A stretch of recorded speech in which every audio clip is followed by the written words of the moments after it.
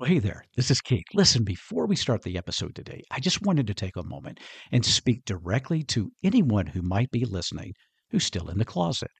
Well, the first thing I want to tell you is that's perfectly okay.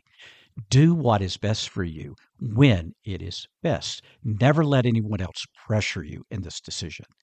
But let's say that you are thinking about coming out, or there's a part of you that really does want to come out, but you want to do so very carefully, very slowly, very strategically, and even very selectively. Well, if that's you, my friend, I've got you covered.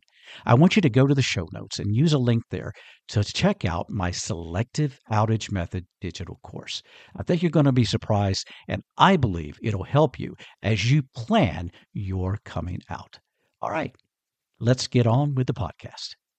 Hello and welcome to Coffee with Keith. I'm Keith Brown, and I'm so glad that you could join me for this podcast, where my passion in life is to help my LGBTQIA+ Christian family heal their church trauma and hopefully construct genuine faith. Before we begin, let me just tell you a little bit about me. For the last 30 plus years, I've had the joy of teaching, speaking, and performing as a comedy magician in my in-person events all over the United States.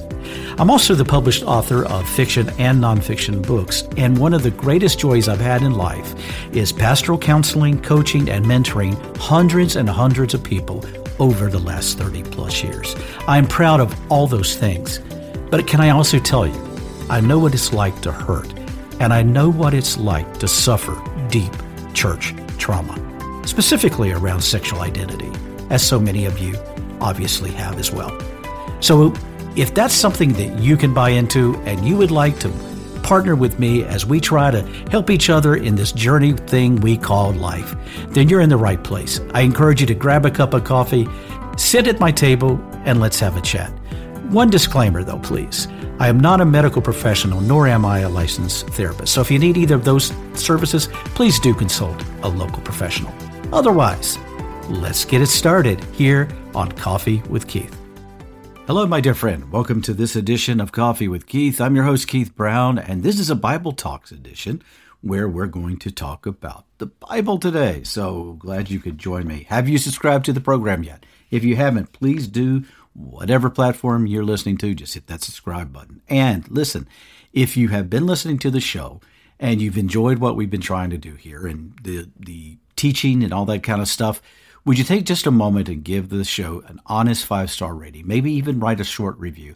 That helps us so much reach more people, and that's obviously the goal here is to do that. All right. Excuse me.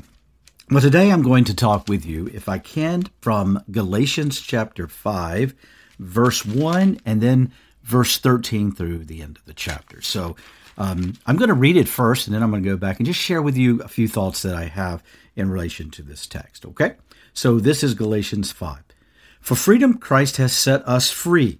Stand firm, therefore, and do not submit again to a yoke of slavery. Then verse 13 and following. For you were called to freedom, brothers. Only do not use your freedom as an opportunity for the flesh, but through love serve one another. For the whole law is fulfilled in one word. You shall love your neighbor as yourself. But if you bite and devour one another, watch out that you are not consumed by one another.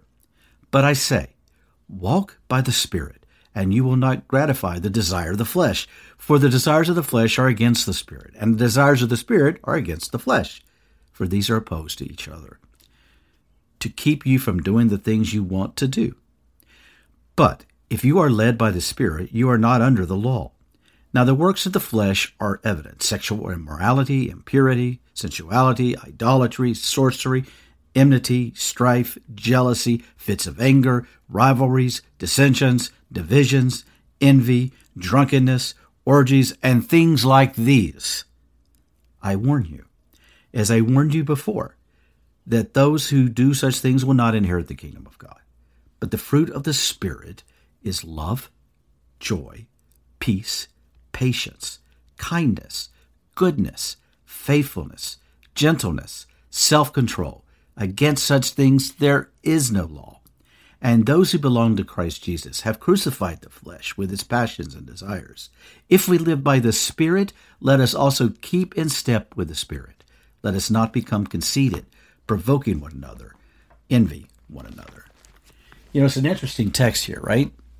It's used very specifically. People will go to it and pull out one little tiny part and use it against people in the name of Christ. But if we look at this and we look at it contextually and we look at it in its specific meaning, I think that we can come away with some good instruction here. Because the interesting part to me is right before this section, Paul is given the example of Hagar and the example of slavery and the descendants of a free woman and a slave woman. The whole concept that Paul is trying to get to here is not about the specifics he's trying to give. He is really talking about the freedom in Christ. And he is warning the church of Galatia to be careful to not allow themselves to be put back under the yoke of Jewish tradition, primarily around the idea of circumcision, which you might remember was a key part of the Jewish faith. It was a spiritual right. It was a spiritual necessity. And Paul is telling the church of Galatia, don't allow yourself to be put back under this because you are people of the Spirit of God. He also is telling them that one of the key things they must keep in mind is that if we are children of God and if we are following God, then we are people of love, that we will love our neighbor. He says that very clearly in this text. And yet I look at the church today and I see many times, yes, there are times, and I've experienced them personally recently, where the church has done a wonderful job of loving and caring and being there and supporting. But in my work especially, I see the very opposite. I see a church that often is very condemning, a church that is very hurtful, a church that is often very unloving. And then they wonder why people are leaving the church.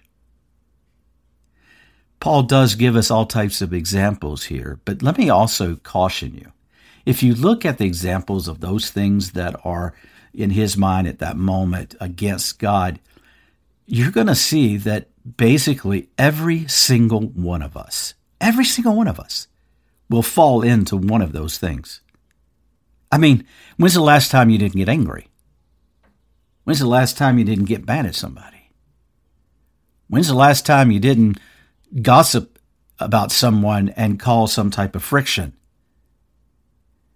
But yet people skim those away. They push those aside. They don't look at those. They just want to look at the ones that deal with sexual issues, specifically in relation to ideas that they themselves do not support.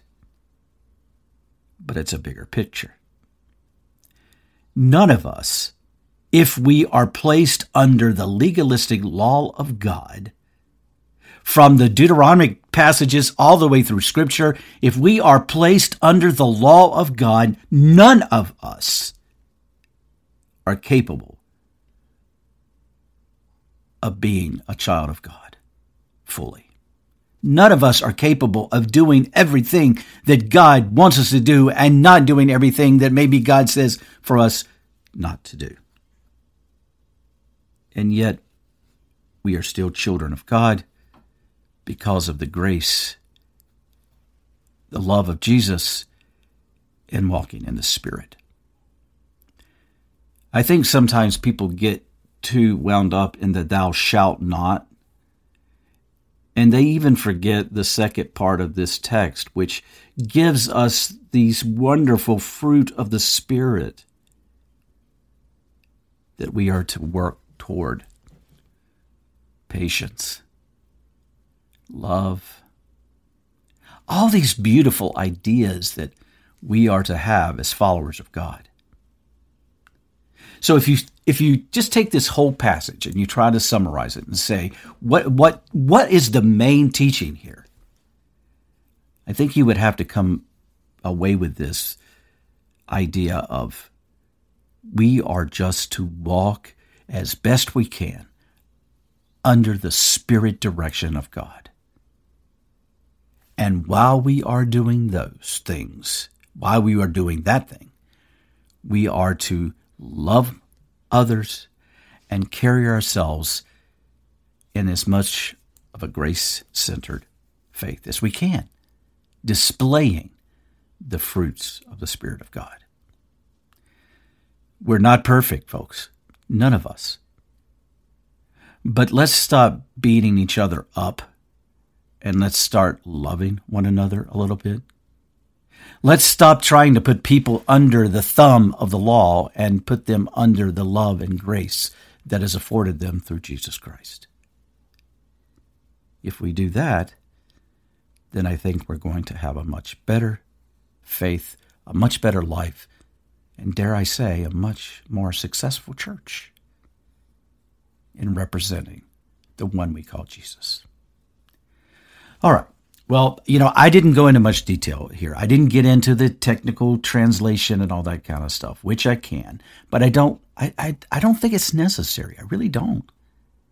Because I truly believe that the purpose is to just tell us to not operate under the law, but operate by the Spirit of God and try to follow God the best way we can and display that fruit on a daily basis. Well, at least that's my fault. That's my feelings today on this text, and I hope that you have a wonderful rest of your day. Thank you for listening. May God bless you, and may God just work in and through you to impact others in the name of Jesus.